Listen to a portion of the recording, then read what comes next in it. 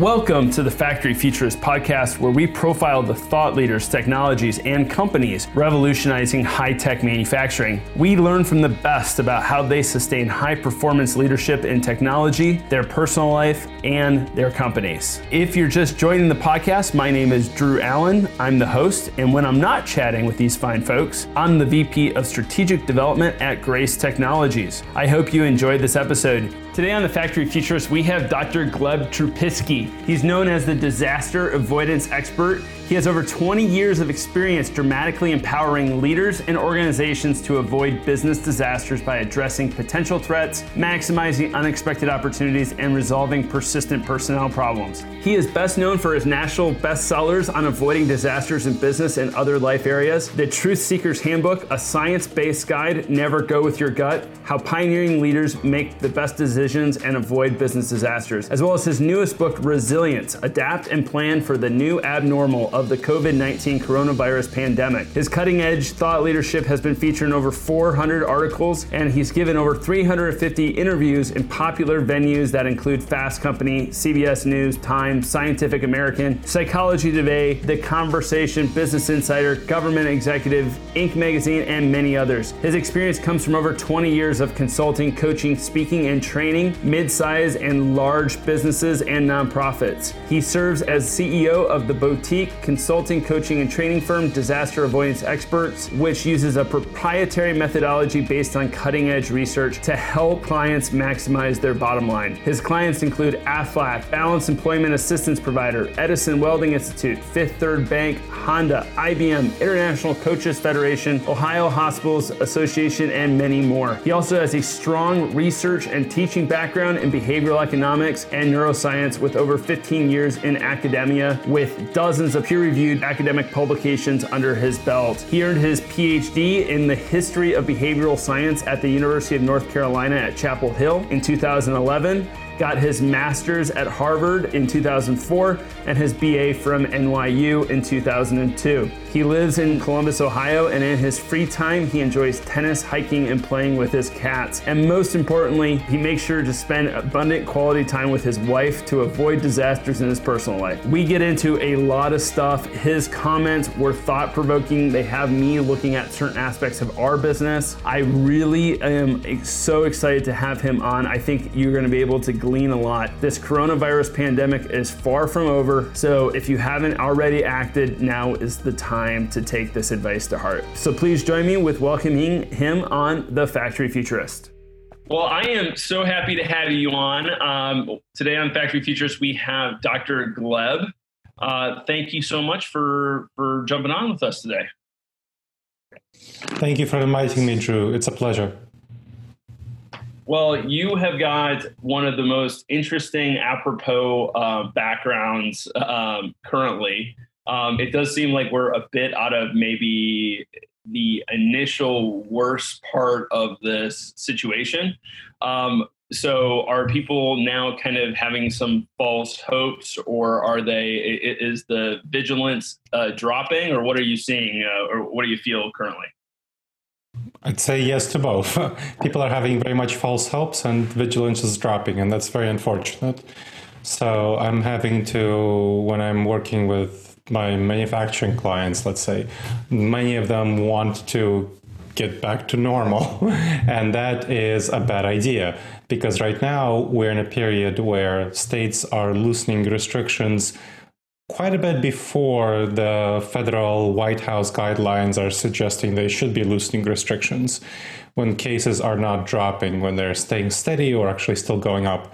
So we're seeing a lot of problems that are going to be happening, that are increasingly going to be happening. I can make a very clear prediction that what's going to be happening is an uptick in cases in states that are opening up, and then there will be what will happen after an uptick of cases. There will be eventually a time period when they'll have restrictions again, because otherwise hospital systems will get overwhelmed. So here's the problem with COVID-19. Now we know that the death rate from COVID-19 is something like 0.5 at the lowest bound to 1% at the higher bound, somewhere in that range. The challenge with COVID-19 is that it's not simply that people get died, it's that people go to the hospital. So with people going to the hospital, hospitalization rate from people who are sick, and this includes people who are asymptomatic. So we know that about maybe 50% of the people who get sick with COVID-19 don't show symptoms.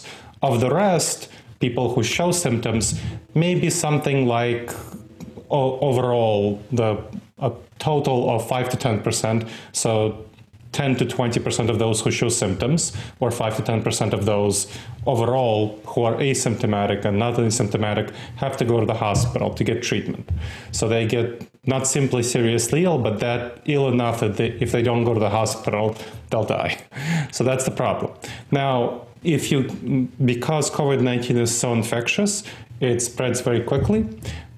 The challenge is that the hospital systems can become quickly overwhelmed if you don't have restrictions, and that's what happened in northern Italy. That's what happened in New York City, where you had body bags carried out of hospitals into refrigerated trucks because the mortuaries were overwhelmed. That will not be tolerable for any city, for any entity, for any state. So regardless of how you feel, whether that's the right thing or not, there will be restrictions. There will be closing down, because it will not be tolerable to have a fatality rate go from 0.5 to 1%, which is with good hospital treatment, to 5 to 10%, which is without good hospital treatment when hospitals are overwhelmed. So the problem is that when it's reaching that stage in several months, there will be restrictions once again, and people aren't prepared for it. Markets aren't prepared for it. Manufacturing isn't prepared for it. Businesses aren't prepared for it. This is a big problem, that they're not looking forward to the future. They're trying to get back to normal, and they're thinking we're back to normal, and we're not. It also does not seem like the stock market has that priced in. I do not. No, the stock market doesn't have that priced in. No, believe me, I have the stock market shorted right now. So I mean, I just do not understand. I do not understand where the stock market is at. I mean, what do you? I mean, I know obviously you're not an epidemiologist or a medical doctor, but do you think that there is? I have very low hopes for a vaccine. However, it does seem like there's going to be treatments, and there seems to be promising potential in the treatments, but obviously they most of the time require hospital beds. Do you have hope for treatments so that this is not such a scary thing, or people don't feel like this is a death sentence when they get it? Well, so we can talk about the stock market in a little bit, but let's talk about the health, the nature of the virus, the implications. So let's talk about vaccines first and treatment, just so we're getting on the same page. Vaccines, realistically speaking, what the health experts are saying is that the earliest stage where we can actually have vaccines realistically is sometime in early to mid 2021. That's when we can have vaccine approved. So approval of vaccine for production, for mass production. Now, that's very optimistic. That's super optimistic. If everything goes right, if everything lines up, everything is perfect. Like how often does everything happen perfectly, right? But let's say, if it happens perfectly, then what will happen? I also understand that this requires a completely different new approach to vaccine development, so that you don't get a similar issue like the RSV vaccine that they did in the 60s, where there was actually increased mortality, because what's killing people is actually an overactive immune response, not a lack of immune response. Correct? You're absolutely right. Yep. So that's one of the things that they have to, that's why the trials take so long to go through and actually test the effectiveness, not simply the effectiveness, but also the safety of the vaccine. So that's why it will take until that long for, if the first, Moderna, let's say, vaccine works, that's going to be how long it will take, early to mid 2021. Now, then that it will have to be produced. And for it to be produced, how much resources does that take? So produced, distributed, people are vaccinated, you have to fight the anti-vaxxers. That will take, if you assume excellent government competence, which will of course have to produce this and distribute things, it will take at least 6 months for the vulnerable categories, who are people over 60 and people with immune deficiency conditions and other deficiency conditions, to be vaccinated. So right now, into mass vaccination of at least the most vulnerable by the end of 2021, beginning of 2022. Most people are not pricing that in. That's the most optimistic scenario, and they're completely not pricing that in, that we'll have waves of restrictions and loosenings. Right now, what people are thinking about and feeling, the vast majority of the people who are thinking about this, business owners, business leaders, they think that the restrictions are over, that there will be no more restrictions and everything will go forward. That's how they're approaching things. I'm not an immunologist, epidemiologist. I'm a risk management expert, decision-making expert, and immunologists don't know how business leaders make decisions and what kind of risk management approach they take. The stock market is following the wisdom of people, let's say, like Elon Musk, right? So he's pushing for factories to be opened, and he said that on March 6th that the coronavirus panic is dumb, and he said that in a tweet on March 20th that we will have no more new cases in the US by the end of April. So that's the kind of people that the stock market is listening to. He drives prices. Goldman Sachs, they drive prices. They made a prediction in February 24th. Their analysts predicted that the US second quarter growth would be 2.7%. Then on March 15th, they lowered their prediction from growth of 2.7% to a decline of 5%. Then on March 20th, they said that now there will be a decline of 24% for second quarter GDP. So they are very optimistic, and they had to revise their estimates a lot. There is extensive optimism in the stock market. People in the stock market is not really prepared to deal with the pandemic. It's never dealt with a pandemic before, and it's very optimistic. They approach the pandemic very optimistically. Then there are certain decision-making errors that come from how our brain is wired, that they cause them to approach the pandemic as optimistically. Now, you might be thinking, you said about the treatment also, the remdesivir or other drugs. Well, it will take a very long time. Now, remdesivir, it seems, has effectiveness in lowering hospital stays. So people who would otherwise spend 15 days in the hospital on average spend maybe 11 days if they take remdesivir early enough. But it would take a very long time to first get approval of it, testing and so on, and then approval of it and mass production. So it would not really be widely available until the summer of 2021 in terms of approval mass production. So that's not really a silver bullet either. And even if it becomes widely available, it's not that impactful to decrease people's hospital stays. It's not like it decreases infection rates.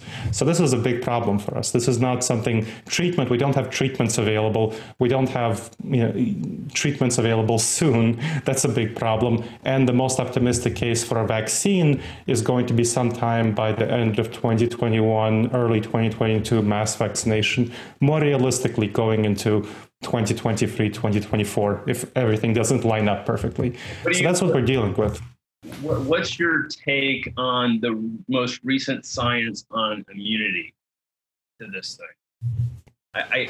I've been trying to keep up with the science so far as people's whether or not you actually do get immunity by actually having COVID. I read one number that it seemed like it was only 10% of people who actually had it were immune to it moving forward.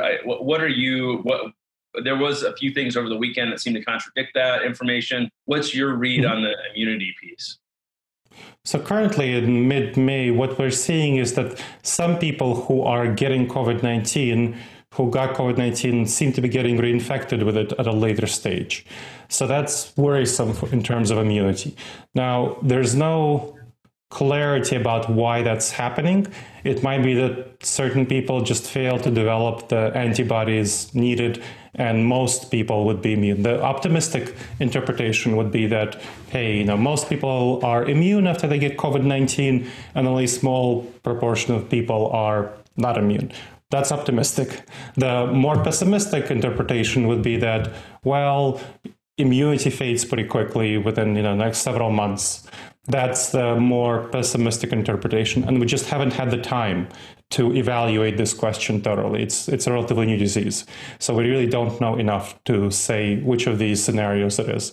And obviously, it would be pretty bad if immunity fades quickly, because then you have to get a vaccine every 3 months, every 5 months. That's not great. So that would be a serious problem. So going back to the decision-making process, I want to highlight this. The market is not making good decisions around the pandemic simply because it doesn't have experience with pandemics. And we as human beings don't make good decisions around major slow-moving train wrecks like the pandemic. This is not something that we make good decisions around. So looking into the decision-making risk management aspects of it, I've spent 15 years researching the cognitive neuroscience and behavioral economics of this as a professor, including at Ohio State University and elsewhere, looking at how we as human beings make decisions. And we make very bad decisions around things that we don't have experience with, around things that aren't in the moment threats. The problem is how we are wired. Our brain is wired to make decisions in response to threats, not with our gut reactions. When we go with our gut reactions, which is how most people make decisions, we go with something that's built for the savanna environment. Our gut reactions, our intuitions are built for the savanna environment. That's how we're wired. We're not built for the modern environment. The modern environment has been around really only since World War II. So we haven't had time to adapt to it, to evolve for it. Our intuitions are responding in a savanna-like environment when we're hunters and gatherers living in small tribes of 15 people to 150 people. Our primary threat response is the fight or flight response. When we have to jump at 100 shadows to get away from that one saber-toothed tiger. You might have heard of this as the saber-toothed tiger response. It's great for those intense, immediate, in-the-moment threats that our hunter and gatherer ancestors face. That's wonderful. But unfortunately, there are many less saber-toothed tigers nowadays. So we still respond with that saber-toothed tiger response to major slow-moving train wrecks like the coronavirus pandemic, that's a very bad response. And we don't think about the long-term implications. That's called, yeah, go ahead. As a business leader, how do we shift that mindset away from following the gut reaction? What you want to do is orient toward the long term and math out the reality of the situation. That's mathing, of course, business leaders are quite familiar with math, numbers, looking at the facts, but they're not very good at orienting toward the long term and counting out what are the actual implications for the hit on your revenue, for the hit on your profitability, what's going to go on in the long term. So what you want to do is think about, here's what I work with on my clients, what I've been working on a lot with my clients and helping them figure out. Think about 5 years from now and make an optimistic scenario, a moderate scenario, and a pessimistic scenario for vaccine development. Each of those might happen or not. So the optimistic scenario would be where everyone who is at least vulnerable is vaccinated by early 2022. That's the most optimistic scenario we can realistically orient toward. Then a moderate scenario would be everyone is vaccinated by 2024 who's vulnerable. And then pessimistic scenario, vaccinated by 2027. And you know what, that might sound very pessimistic to you, but we still don't have a vaccine against the flu. And we've been trying to get a flu vaccine for over a century. So the COVID-19, it's not that dissimilar from the flu. There are many dissimilarities, but some similarities as well. So that's a big problem. So what you want to do... Universal flu vaccine. Do not have a universal influenza vaccine. Yep. Well, our influenza vaccine, unfortunately, is only 50% effective. So it's 50% effective in reducing infections. That's not great. But that might be something that we might get a vaccine that's only 50% effective against COVID-19. It's possible. Or we might not. Yeah, or AIDS. I mean, I what people tell me about this herd immunity thing, and I'm not a proponent of it because I don't think there's the science on the immunity piece. But I go, yeah, we don't try to get herd immunity to AIDS. I mean, right? I think exactly. Exactly. Like, however, you don't have to have sex with someone in order to get AIDS. All you have to do is walk within 6 feet of them for 15 minutes. Yep. That's an important insight. That's a good way of framing it. Yep. It's not something that people are very smart about, because the problem with herd immunity is that when you allow the disease to go forward, then the medical system gets overwhelmed. And then the death rate shoots up from 0.5 to 1% to 5 to 10%. That's huge. That's an order of magnitude difference, 10 times as much, 1,000% increase in death rates if you're trying to get to herd immunity. So you'd have 1,000% more deaths when you try to get herd immunity rather than if you just do various suppression tactics. Anyway, separate, related by topic, but anyway, talking to business leaders. Optimistic, yes. Moderate, worst case scenario for basically tie it to what you think vaccine development is, because then once there is vaccine work, then we're kind of out of the woods. Exactly. But until then, until then, your base case is that restrictions are going to lift, cases are going to pop, restrictions are going to come back on, and we're going to be looking at some sort of wave-like patterns. Yes. Yep. Yeah. And so that's what I talk about. Yeah, that's what I talk about in my book, Resilience, Adapt and Plan for the New Abnormal, the COVID-19 coronavirus pandemic.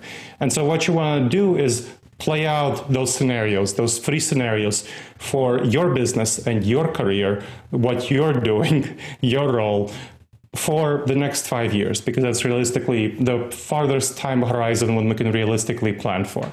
So 5 years out, with the optimistic scenario, the moderate scenario, and the pessimistic scenario. And then what kind of problems might arise for you in each of these scenarios? The optimistic one, the moderate one, and the pessimistic one. And how can you resolve these problems in advance? Some of these problems you can address right now. So for example, in the moderate scenario, if you think that, hey, it will be over by 2024, let's say that, then what would be the problems for you with these waves of restrictions? Well, you'll probably have, let's say, a number of my manufacturing clients, they'll have a lot of supply chain disruptions because this will be, US, global, there'll be a lot of supply chain disruptions. So how do you manage your supply chain disruptions is a major issue. That's one. Second, in any of those cases, all of those cases, the optimistic, the moderate, the pessimistic, you should probably switch at least your office workers. If you're a manufacturer, you should at least switch your office workers to virtual teams. You should not be maintaining your office space. That's a very dangerous space to maintain. You don't really need it. People can work effectively from home. So you want to switch to virtual teams and think about all the challenges and problems that are associated with that and how to address them in advance, even in the most optimistic scenario. Then other problems, so you can talk about that, kind of how are you going to deal with investments, capital, so on. So those are the problems. You want to think about problems for each scenario and how can you address these problems in advance. And then what are the opportunities for each scenario and how can you seize these opportunities? For example, you can bet that most of your competitors will not be planning for the long term, and they will be stumbling as the next wave of restrictions comes in. So then perhaps you can approach their clients and say, hey, I've taken steps A, B, C, X, Y, D, Z to be pandemic proof. So if my competitor stumbles, I'm happy to provide you with the service products that they would have provided you. And that way, the potential client, the prospect, can think of you in the moment when your competitor stumbles, and then you can seize market share. So these are the kinds of opportunities you want to be thinking about going forward. And then how many resources would be needed to solve the problems and seize the opportunities. So resources. Reserve those resources and plan for at least the moderate scenario. Don't plan for the optimistic scenario. Hope for the best, but plan for the worst, right? If you have the resources to plan for the pessimistic scenario, that's ideal, but at least plan for the moderate scenario. And then go forward and figure out what kind of information would indicate to you which of these futures you're actually heading toward. And then use that information to pivot and shift your course going forward. So that's the kind of things that you need to do to address the decision-making errors, the gut reactions that come from how our brain is wired. So one thing I guess I got a couple follow-on questions for there. What are you seeing? What data have you seen about productivity of office workers? What's the shift? Have you seen any interesting data sets around productivity measures increasing with virtual teams? So what you want to do when the virtual teams, I've done this before. Before the pandemic, I've worked on transitioning some companies to either hybrid or all virtual teams. And I've done quite a bit of research on this topic. So there are a number of areas that you want to address in order to prevent productivity decreases and even have productivity increases. Specifically, 6 areas you want to be looking at. So 6 areas if you don't want a productivity decrease, if you want an increase. First, motivation and engagement. Motivation engagement, already before the pandemic, we know that on average around 34% of all employees are engaged, actively engaged with the company, meaning they're creative, they're ready to sacrifice for the company, they're solving problems, taking initiatives, taking leadership from anywhere in the organization. Most people, over 50%, something like 55%, are somewhat disengaged. They're just coming in, punching the clock, doing the minimum they can to get by, not get fired, ready to leave if a better opportunity presents itself. And something like 15% are hostile, actively hostile, where they're looking to leave and bad-mouthing the company, so subverting the company from within. The problem when people go work from home, especially when they're kind of forced to work from home, is that there's more disengagement because, well, in the first few weeks, they're still kind of rallying around the flag, around the company, but as they spend more time at home, we are tribal creatures. So kind of going back to the evolutionary psychology, what's going on with our decision making, we're very much influenced by people who are in our surroundings. And when we're not surrounded by coworkers who are working, it's hard for us to stay engaged, to stay motivated. This is a big challenge, especially right now with the pandemic, when kids are staying home, teenagers are coming from college to stay home, when you have to take care of older adults, there's a lot of tensions, get groceries, right, get toilet paper. So you have to figure out how to help your employees stay engaged and motivated. And there are a number of tools to do so. But if that's a problem you need to solve. You need to be aware each company has to solve it in its own way. So that's one problem, one area. Then another area is effective communication. Now, it's already hard to communicate effectively face-to-face, of course. It becomes much harder when you transition to virtual if you don't provide people with training. Because virtual collaboration takes place overwhelmingly through text, through Slack, through Microsoft Teams, through Trello, through Asana, whatever collaboration software you're using. And when you're using text, you lose a lot of the subtext. Things like tone of voice, things like body language. You don't see when somebody has an anxious expression, a worried, a concerned, an excited expression on their face, which is very important, body language. You don't hear when the tone of somebody expressing things. When I say something like, I think Mary should take that project, or I say, I think Mary should take that project, those 2 sentences mean very different things. But when you write them down, they're the same thing. If people aren't... Your 4 emojis in business communication.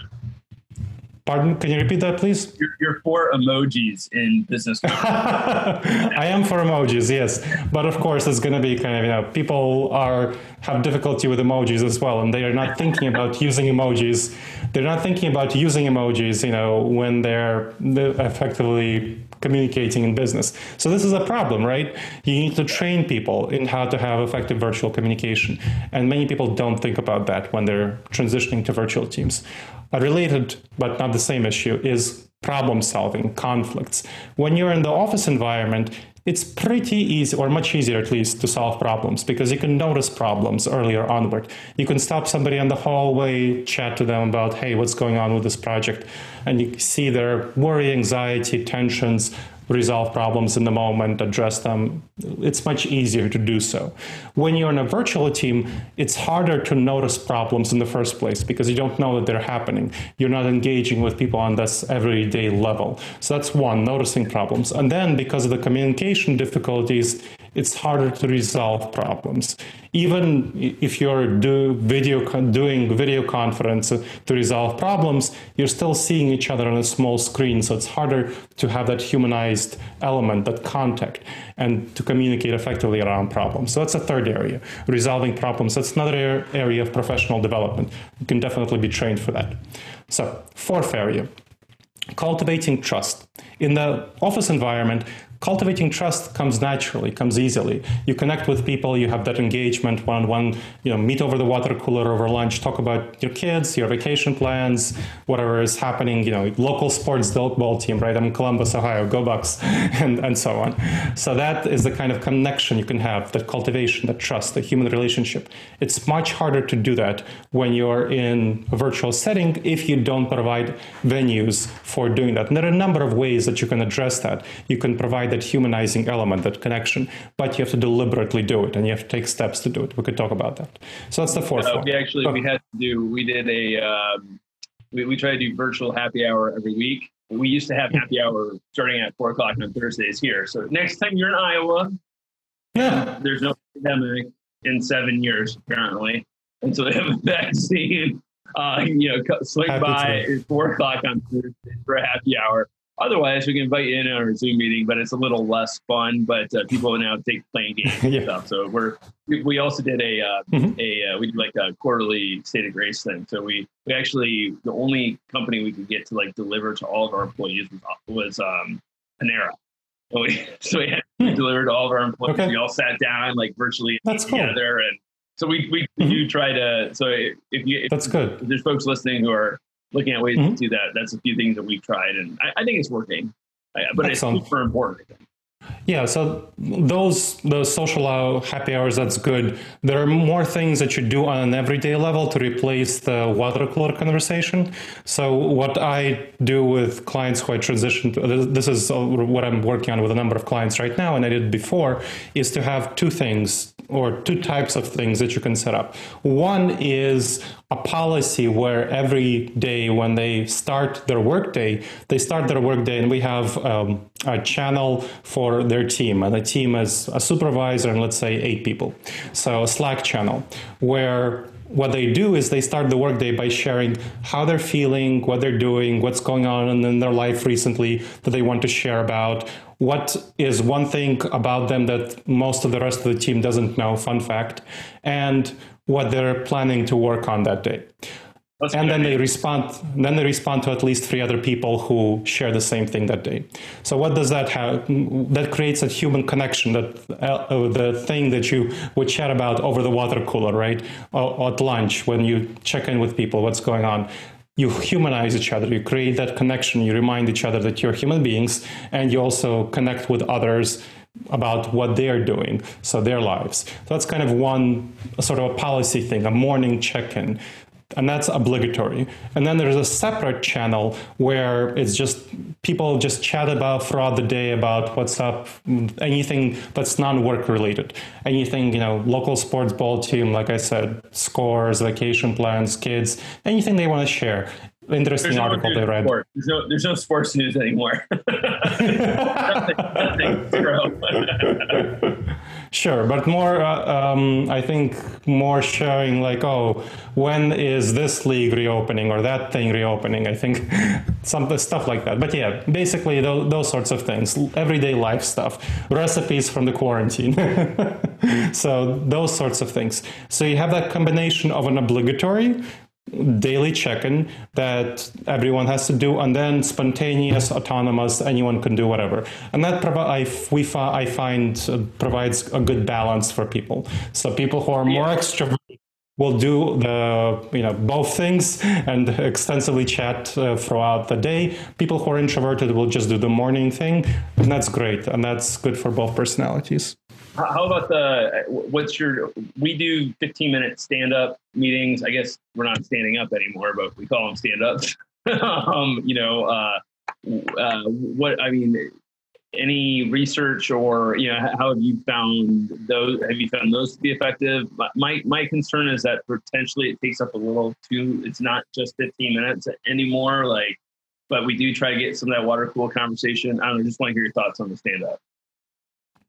People tend to be distracted during those and be checking their phones and stuff like that they tend to be disengaged.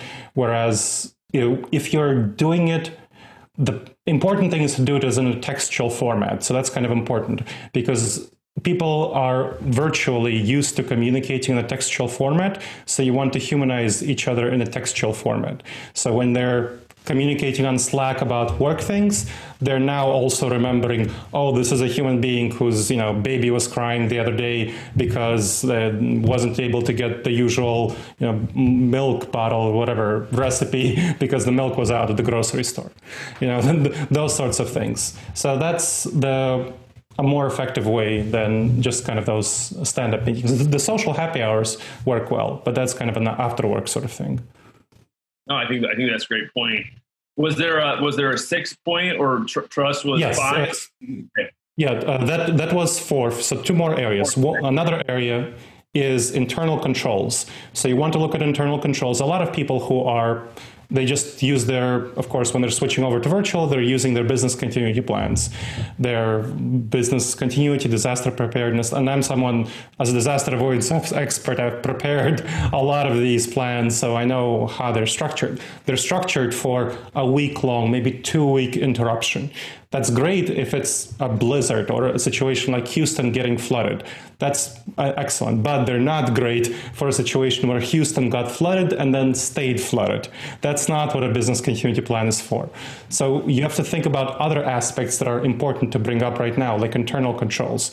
And that's issues like financial security. So you want to make sure to protect your financial security. Issues like cybersecurity. So people who are working from home, they are not used to following cybersecurity protocols when they're working from home. And the FBI has found that already there's a great increase in the number of successful hacking efforts and successful hacking because people are working from home. They're not following typical cybersecurity protocols. Also, their computers aren't hardened in the way that they would be in the office. So that's another thing to think about. Providing them with funding, so training on cybersecurity and funding on having hardened computers. Another area is compliance protocols. So a lot of compliance protocols are optimized for the office, but there's other implications, compliance implications, depending on the industry that you're in, that are involved with working from home. So that's another thing to think about as part of internal controls. Finally, you want to think about your measurements. In the office, the measurements of effectiveness and efficiency are going to be different than the ones that are going to be going on at home. So you want to think about changing measures of effectiveness and efficiency to adapt them to this new norm of working from home. So that's a 5th area. And finally, the last area is accountability. In the office, accountability is much easier to achieve because when you're a supervisor, you can just walk about the office or the factory floor, see who's doing what, see that sort of connection. So check in with people, see if anyone's anxious, disengaged, whatever, frustrated, and talk to them, right? That's accountability. Then you also have peer-to-peer accountability. You can pop into Bob's office and say, hey, Bob, where's that report you were promised me to deliver me earlier, right? It's pretty hard to ignore someone standing in your office door, but it's much harder to ignore someone who just sent you a Slack message. So there, to address both of those areas of accountability, you want to provide a new venue, a reporting structure of some sort that addresses both chain of command accountability and peer-to-peer accountability. So that's the 6th area, peer-to-peer accountability and chain of command accountability. If you take care of those 6 areas... Sorry, go ahead and elaborate a little bit on especially the peer-to-peer accountability. What systems are you seeing, or how are you? I mean, is it Slack? Is it I don't know. That one, yeah, any system, sure. Any system that you use has a way where you can make a public report. And so what overwhelmingly I do with companies that transition is have a weekly report where someone shares publicly the kind of things they've done over that week. And that's the chain of command accountability. So what you've done, the numerical outcomes, because it's much harder to measure when you need other measurements when you're working at home. So the numerical outcomes, specific data, whatever you can provide. So it's a report, it's maybe something like 500 words or so of what you're doing, what's going on. And that helps replace the weekly meeting, if you have a weekly meeting, or in complement to a weekly meeting, depending on the structure. But anyway, so having a report, that's great. And then as part of the report, you tag peers and say, hey, here's how Bob has helped me with the report, or Mary is a little bit delayed with the accountability, with the documents she was supposed to send me, or whatever. So you tag people with whom you've been collaborating. And because you have the same supervisor, that provides peer-to-peer accountability, where you're saying who's been helpful, who can improve over that week. And so that's really good. Excellent. So yeah, that sort of reporting structure is really helpful for you as a supervisor to be able to see what's going on in the team, who's doing what, both their own productivity and how they're helping other team members or not helping other team members. Right. That's really good. I couldn't help but I want to skip back just a little bit. Sure. You said the term, let's say, pandemic proof.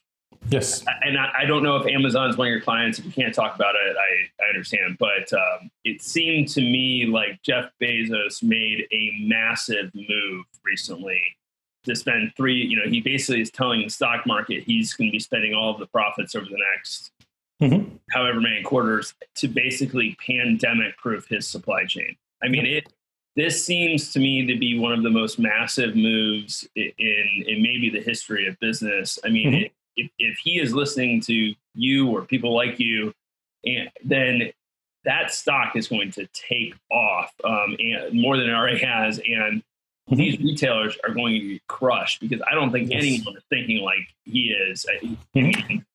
It's unbelievable. Yeah. Bezos is really smart. I mean, I saw about a year ago when he had a meeting with a number of, and I'm not working with Amazon, just to be clear. He had a meeting with a number of employees, an internal meeting where he said, Amazon, no matter how big we are, will fail eventually because companies fail. The average time rate of a company, successful company in the Fortune 500 is something like 30 years. And what he said is that Amazon will fail. The only thing we can do is take whatever steps we can to delay failure into the future. So I think that was very smart. It's kind of a very wise approach. And that's what he's doing. And he's pretty vigilant in looking at the future, in addressing problems. So I talked about problems, right? How do you address problems and seize opportunities? I think his move combines those. It's addressing problems and seizing opportunities. If he can come and tell you that, hey, we are pandemic proof, you can rely on us in a way that other large retailers like Walmart, Target, and so on, they can't tell you that. They're not going, and he can not simply tell you that, but he can show you that, show me the money, right? He's showing you with his money that he is not giving this money back to investors like the airlines did, that he is really very smartly, and he's an investor. I mean, he owns 11% of Amazon, right? If he chose to give that money back, he'd make quite a bit of profit, but he's not. He's making for himself. He instead is making a bet on the long-term future of the company and smartly realizing that the pandemic will be around much longer than the stock market, than many people believe, and the impact will be much longer. So he's working on getting pandemic proof. And whoever, listening to this podcast, you need to take that example. This is, what I'm telling my clients. You want to be able to show your clients and your prospects and other external stakeholders, people, everyone ranging from regulators to government officials to investors, bankers, whoever's giving you money, you want to show them the steps that you're taking to be pandemic proof in the long term.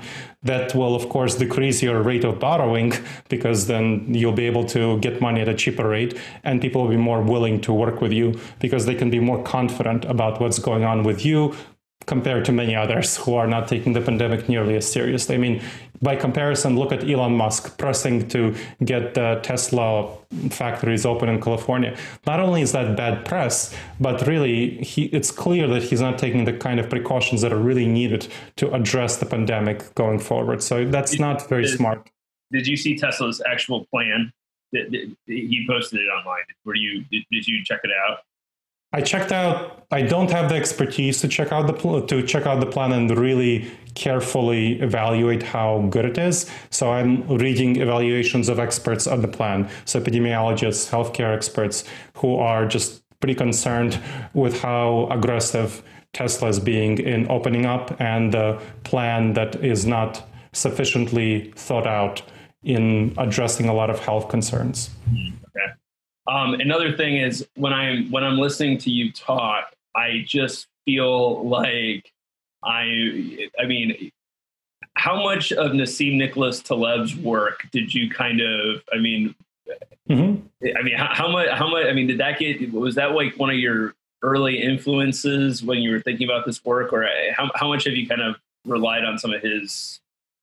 His work is complementary to my own. So what he's also works in this field, right? Kind of he's a colleague essentially who works on the specific area of unpredicted, hard to predict events, so black swan events, high impact, unpredictable or unlikely events. That's something that he works on. The pandemic was not quite that. So it's not quite a black swan because a lot of people have been warning us about it.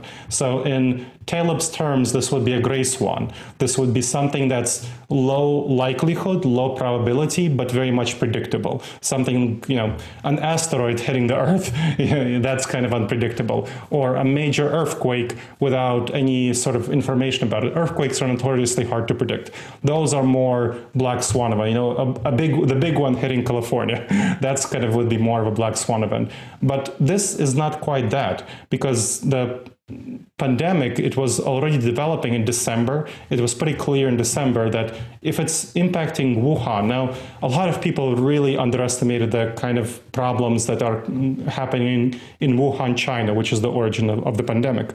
They think, oh, hey, I've never heard of this city. It's probably some kind of backwoods China city. This is what a lot of people perceive about Wuhan. Full disclosure, I had surgery in Wuhan as an undergrad. Whoa. Okay.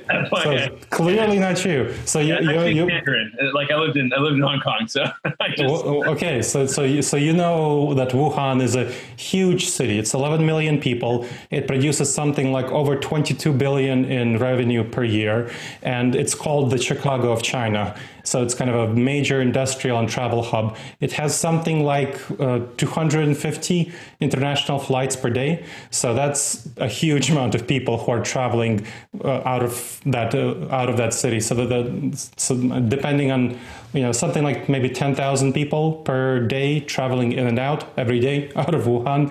So obviously it's going to spread the pandemic quite globally, internationally. It's not something that can be easily contained. And it was already clear that this was going to be a serious issue in December 2019.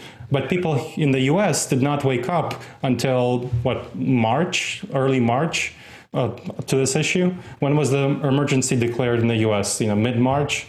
Really, and already, by comparison, what was happening in Italy, even not going into Wuhan, obviously people got that wrong, but looking at Italy in mid-February, stuff was getting real there.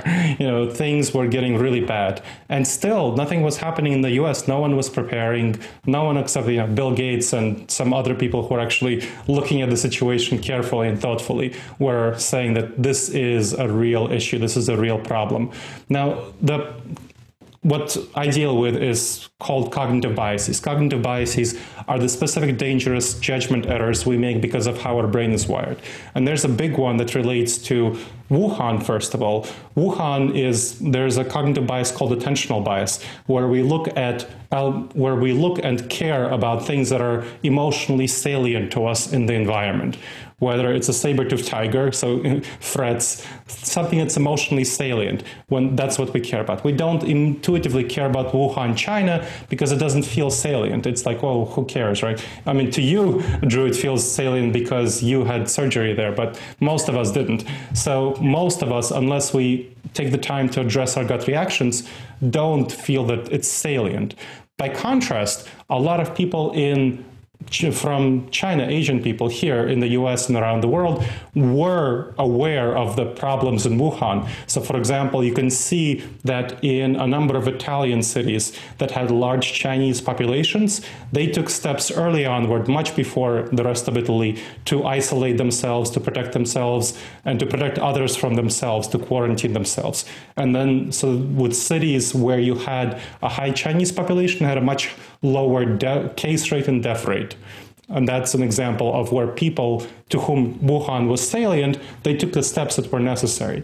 And unfortunately, the rest of us didn't. In the US, we only started taking steps when New York was becoming a serious health crisis. And that's obviously this no masks thing that was floating around. Anyone who has traveled internationally or who has lived in Asia knows people wear masks like all the time. I mean, ever since SARS-1, that, this was like this is like a normal everyday occurrence. Yeah. And, Nassim Nicholas Taleb was like, you need to be wearing masks, and and the WHO as well as the CDC were saying no. And like, they're just, I'm pretty curious about what the hell do you think happened with the CDC as well as the WHO?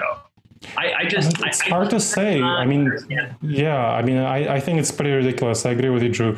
They might have been trying to protect the supply of masks because it was so short and make sure that medical personnel got them. That might have been what they were thinking about, but really, it's not good information. I mean, let's broaden the conversation past even the mask thing.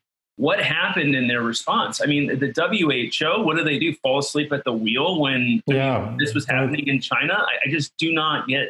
I don't understand it either. I think that they were probably misled by the Chinese authorities. That's the only realistic explanation that I can see.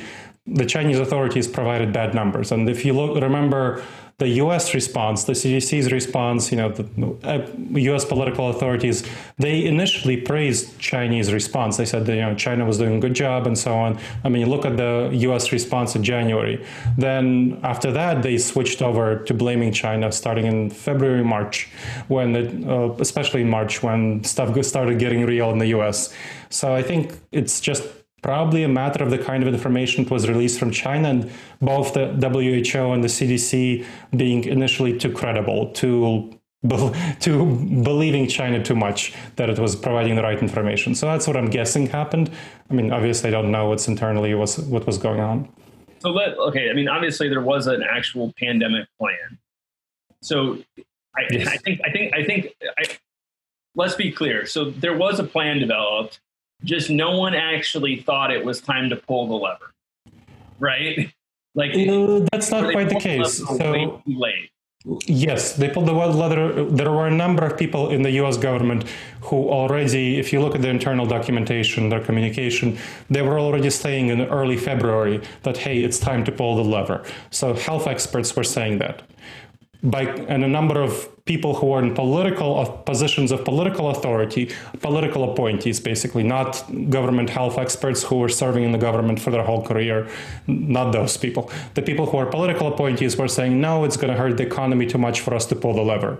And so they waited until there were very, very clear and obvious, people were in refrigerated trucks in New York,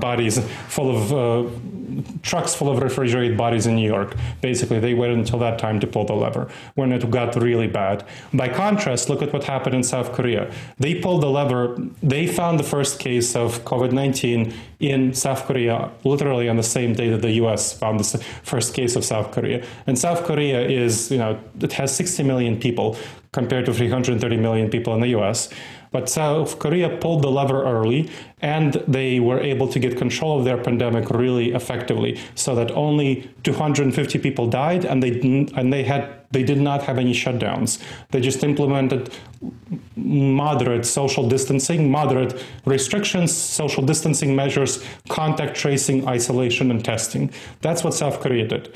And they only had 250 people die, and their economy didn't suffer nearly as badly as the US. So if the US did that, which we certainly were capable of doing when the pandemic was in its very early stages, if we had paid sufficient attention to what was happening in Wuhan and taken the situation as seriously as the South Koreans, there's no reason that, and followed our own pandemic plan that was developed and available for a long time, then we would be in that same place as South Korea. Maybe 250 people died there, so maybe by comparison, something like 1,500 would have died here, as opposed to the 80,000 plus that already died, clearly more on the way, and all these shutdowns, all these restrictions.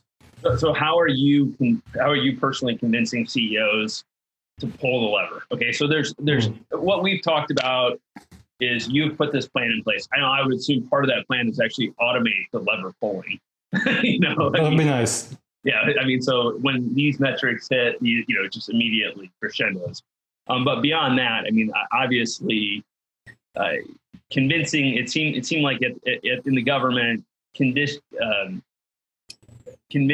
the leaders to take the action to pull the lever was problematic. So let's talk about it in business.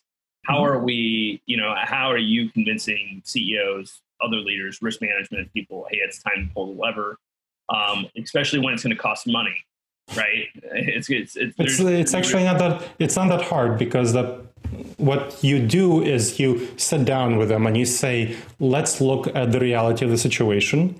How much money will it cost you to not pull the lever versus pull the lever? We all suffer from a cognitive bias. I talked about decision-making errors. We suffer from two more cognitive biases that I want to highlight here that are really important. One is the normalcy bias. Normalcy bias is where we assume that the future will be normal. The future will look the same as it did in the past. The next few years will look like this, like we did in the past few years. In the Savannah environment, that was a safe assumption. So we shouldn't, that was good for the Savannah environment, very bad for the modern environment, because we have so much more disruption going on, whether the fiscal crisis of 2008, 2009, whether a whole bunch of technology disruptions, or whether the pandemic. So I would talk to them about, hey, what would you have wished you did differently in 2008, 2009? What happened there? How much did it impact you? And then how can you take more effective steps right now, keeping in mind that the pandemic will be worse? The consequences of the pandemic will be unquestionably worse than 2008, 2009. We already know it's already worse in many ways. Unemployment is lower, the hit to the economy is greater, and the consequences, how much more of a debt do we have right now? That the bailout in 2008, 2009 cost something like $800 billion. Right now, we already have something like over $2 trillion just in bailout money spent on the U.S. economy, and certainly more coming into the future. So this is definitely going to be a bigger hit. There will be more restrictions, waivers of restrictions. What can you do right now? Let's do the math and sit down and look at what's going to happen and address the other cognitive bias that's relevant here that I mentioned. It's called hyperbolic discounting. We tend to be very short-term oriented. That was great for the Savannah environment, because in the Savannah environment, it was not a wise idea for us to plan for the long term. If we killed the mammoth, we couldn't preserve the meat, right? That was not something that we should orient toward. In the modern environment, of course, we can plan our business for the long term, we can put our money in the bank, we can plan for our career in the long term. That's much more safe, but it doesn't feel very relevant. The long term doesn't feel very relevant. So what you do is you make the long term relevant. And I talk about that 5-year range. Where do you want to be in 5 years from now, considering the reality of the situation? And let's plan out from that 5-year range going to today. What steps can you take right now to be where you want to be in 5 years? Invariably, that means switching to virtual teams. Obviously, if they have a factory, then not switching the factory, because they still need to produce stuff, to virtual teams, but switching their office workers to as much virtual as possible, doing a lot of social distancing in the factory. So that's a lot of stuff that they're working on and that we're working on. What's effective social distancing, going beyond CDC guidelines, aiming for 10 feet instead of 6 feet, because that's safer. And a lot of other new kind of evaluating the research on these topics. What can we do effectively to make the environment as safe as possible for their workers to feel safe? Because you want your workers to be committed to you. You want them to feel like you're taking care of them, and not like what Tesla is doing, which is forcing people to go into unsafe working conditions, essentially. That certainly breeds disloyalty and dismotivation, not something you want. So you want your people to feel loyal to you and to feel that you're taking care of them well. So orienting toward that long term.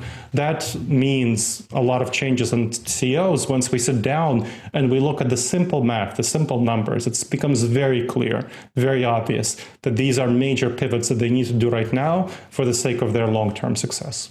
What do you assess the risk of massive kind of inflation as? And, so have you worked on any inflation plans?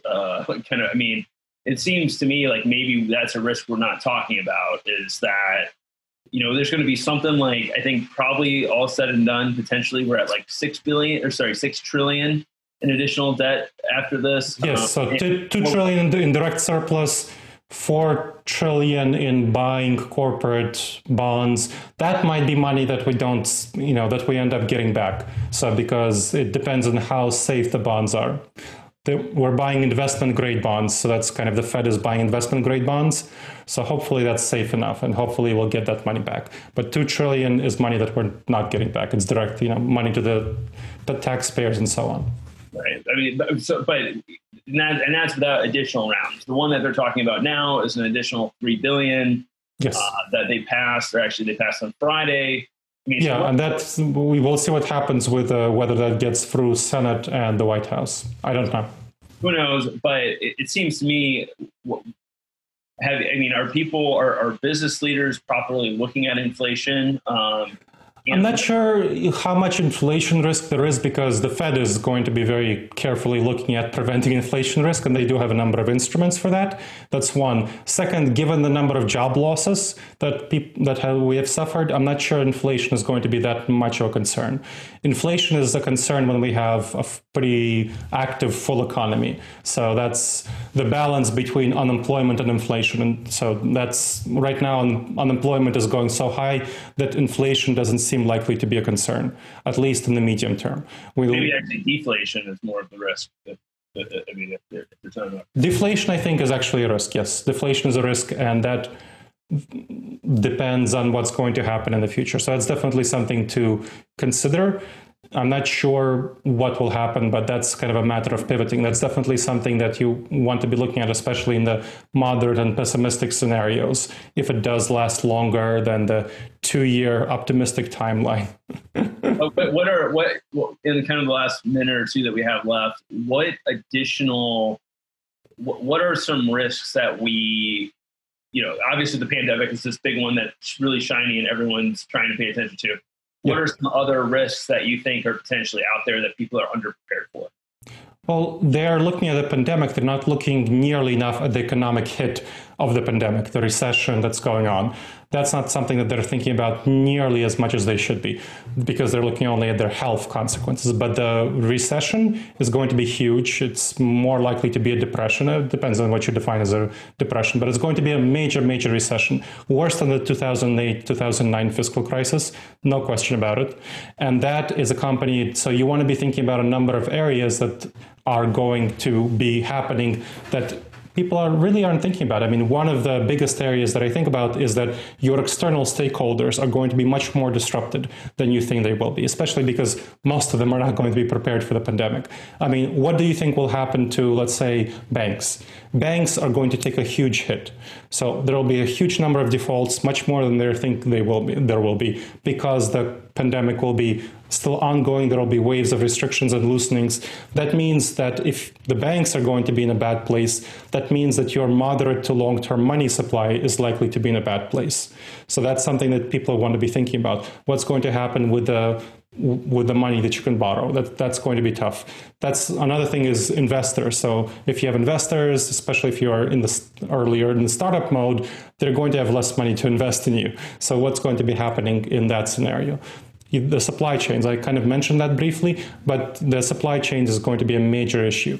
The pandemic will be disrupting supply chains going forward because, they're discovering new cases in China, for example, right now, and this is part of what's happening in all countries that have initially controlled the pandemic and are now loosening restrictions. Cases are increasing. China has, I think, something like 60 million people under lockdown right now. So that's pretty huge. And of course, the suppliers, the factories that are producing raw goods and shipping them to the US to manufacture here are hit by this. So you want to be thinking about your supply chains, what's going to happen there, and your service providers. A number of them will not be able to effectively provide services during the pandemic. So those are the things that you want to be thinking about. So you want to be essentially thinking about all of your external stakeholders. Envision that they're not going to be nearly as prepared as you will, that they will not be pandemic proof. And what steps will you take to protect yourself against the failures of your external stakeholders due to the economic consequences of the pandemic? So that's something that I think a lot of people aren't thinking about. So do planes ever get safe? Do you think is there just any way to make them safe? To make planes safe? To reduce the risk in planes. For air travel. Yeah. It's going to be very hard because it's not something about masks. It's being in a small, tight space.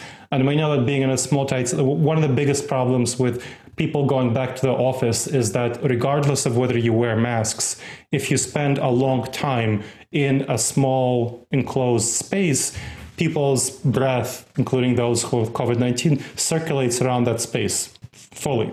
So that's one of the biggest problems with air travel, that people's breath circulates throughout the cabin. And it's very easy when you're, when you're going from New York to Los Angeles, that's 6 hours, and I've been on that flight a number of times. That's something where you essentially get everyone's breath in your face eventually. So that's not something that is a safe environment to be in.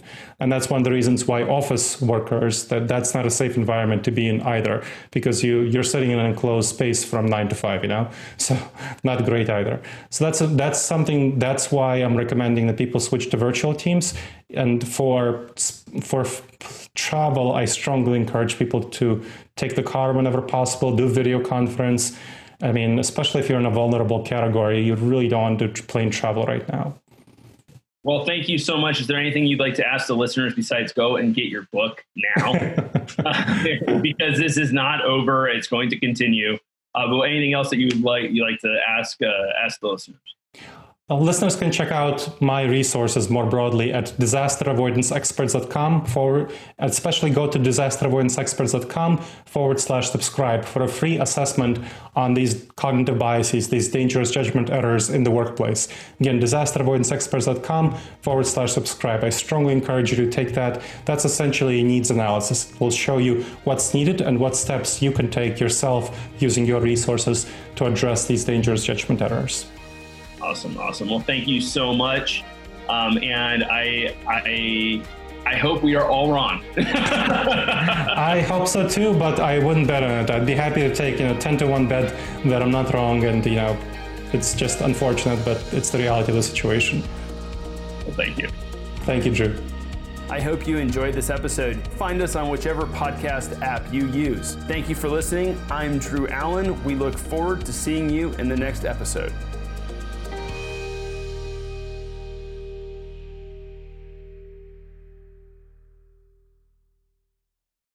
This podcast is a part of the C-Suite Radio Network. For more top business podcasts, visit c-suiteradio.com.